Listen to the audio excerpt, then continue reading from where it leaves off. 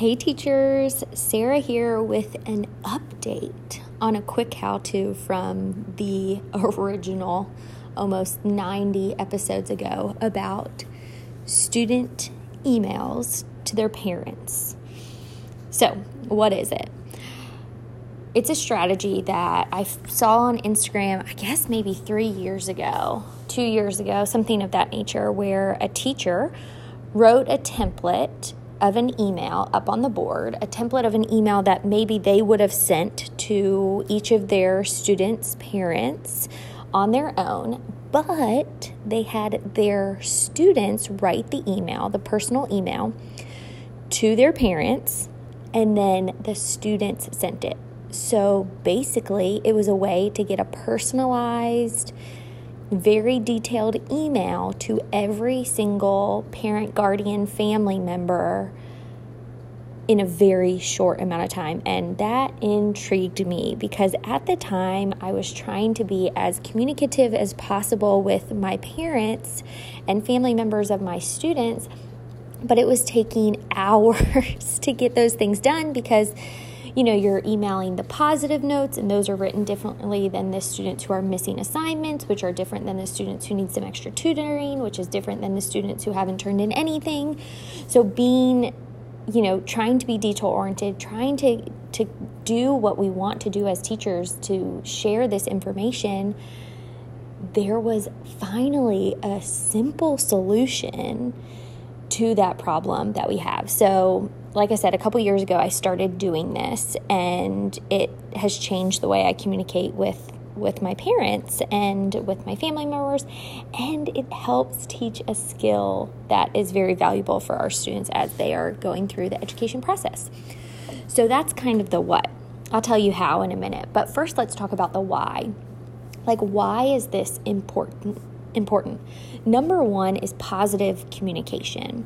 I know for the first handful of years of my teaching, parent communication went to the wayside.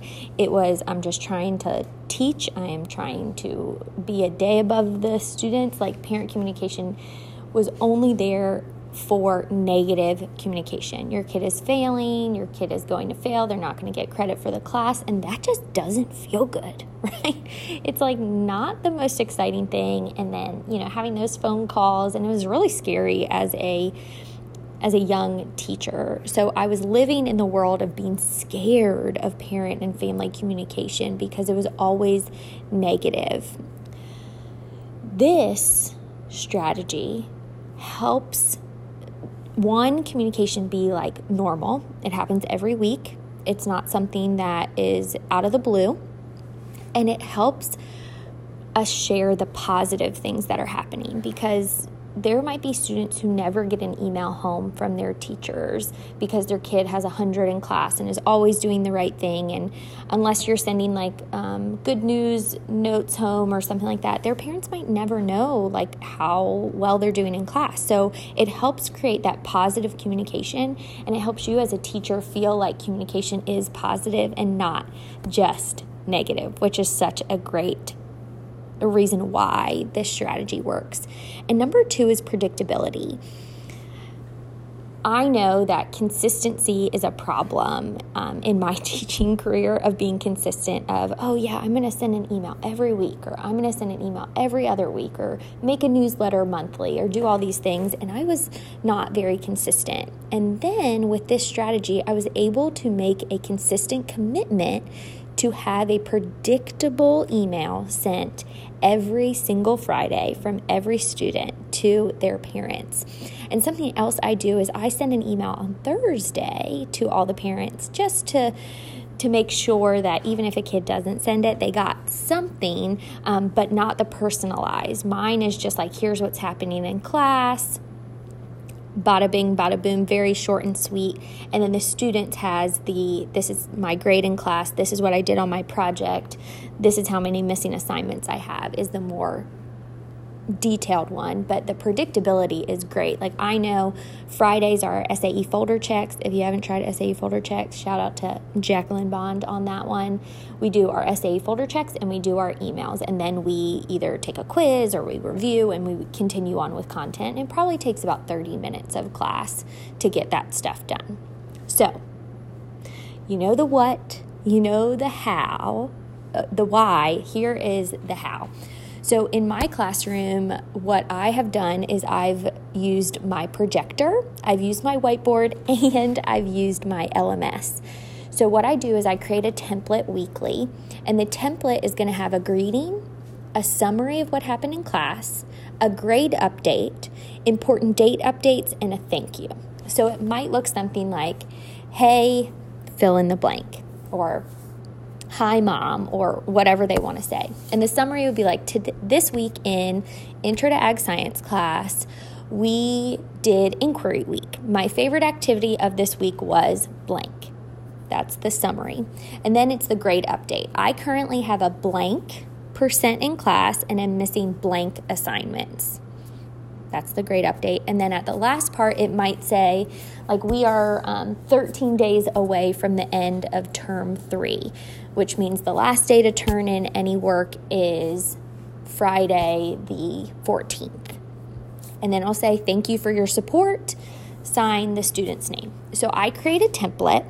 I put it on, project it on my board, as well as post it on my LMS. And then sometimes if technology is not working, I'll write it up on the board. And students come into class, they take the template, they write their email, and they send it to their parent, guardian, family member, the person who supports them throughout their career, and yes, their student career. I've also had students who don't have a relationship with family members, and they send it to a trusted teacher at school or a counselor, and that has worked out well for us as well. So they send it to them, and then they also send it to me. And I've been at 2 different schools where one school students are allowed to send emails from their school email, and one school that does not allow students to send emails outside of the district. So making sure you know which one you are so you can, mitigate those issues. If you're at a school where the kids cannot send emails out from their school email, they can use their personal email. If that also doesn't work and they don't have a personal email, I have allowed this year for students to text their family members. And in that situation, they do not send the email or text to me. They just come up and show me the text that they send. And it's actually really cute because they'll send it and usually there'll be a response pretty quickly from the parent that says like, oh my gosh, great job, smiley face, thumbs up emoji, something of that nature. So I'm able to see the conversations that the kids are having with their parents, which is so cute. So I had a question on Instagram from someone who said, well, I love this idea, but I have students whose parents don't have emails or their parents do not have email access.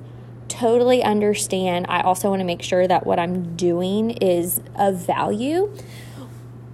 A way that you can get around this is by having a student write the update on a piece of paper and taking it home if technology is just not in their wheelhouse. You could also use the strategy I just said about texting and having the kids text to their parents. So, whatever works for the students. I have some students who have that issue where their parents don't check their email, so we immediately go to text. I haven't had to have the writing, but that would be easy to send home. That stuff, they do in elementary school. But to be honest, teachers in high school, teachers in middle school, we all need to be having that communication with the stakeholders in our students' education. And whether it's paper, text, or email, it is going to be great. So try that out if you have parents who don't have emails. And Abby Brown also shared something that she did, which helped her obtain those good emails because, sometimes emails that go to the school system aren't necessarily accurate. She used this at the beginning of the school year to gather family emails.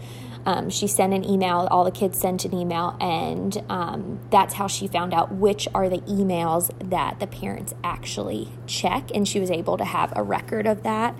So when she needed to communicate one-on-one with a parent, she had the correct email. So here's some quick advice before I wrap up, just from someone who's been doing it for a long time. Number one is have this as a routine. Don't do it as a one-off, like, oh, we'll do it this time. Like, tell yourself, I want to try this out. I'm going to do it once a month, or I'm going to do it once every week. I got into the routine of every Friday. That is what we do. Did I start doing that? Absolutely not. I started very slowly and I was probably inconsistent. So ask yourself, what do I have the capacity to do? And if the capacity is once a month, that is incredible. Okay? That is fine. If you want to do it once a day, that's probably obsessive, but hey, that is you. So have some type of routine around it. My routine is I send an email to parents via the LMS on Thursday, and then the students send their grade update email on Friday. And something else that goes along with this is sending those expectations from you as the teacher before the kids send their first email. So I've had some students who are like, Ms. Nerswick, this is stupid. Like, my parents are going to be like, what the heck is happening? And guess what? You have to teach them that this is a good thing. Communication is key. Transparency is key right now. And telling them that this is something that's going to help you in the long run, because you're being upfront, you are being honest, your parents know exactly what's going on, and there's going to be predictability in your grades and what's coming out on your report card because you're being so open and honest with this weekly with your parents.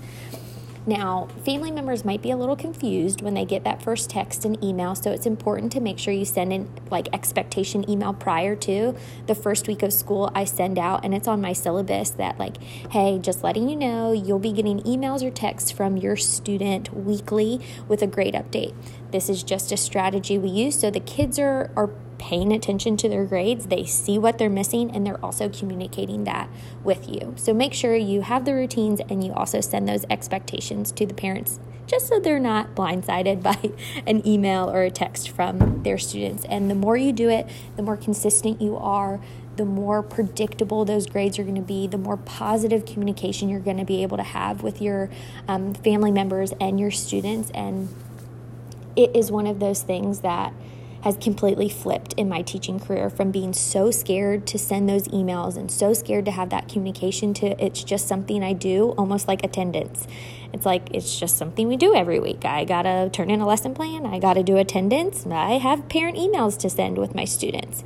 And that is pretty freeing, to have that positive relationship with communication, because I know that it's not always the easiest thing, but this is a way that you can become more comfortable with it. If you have any other thoughts, feel free to send them to the Green and Growing EDU Instagram, and we'll make sure to wrap this up and share any awesome ideas that you all have. Best of luck as you try out this new Green and Growing quick how-to.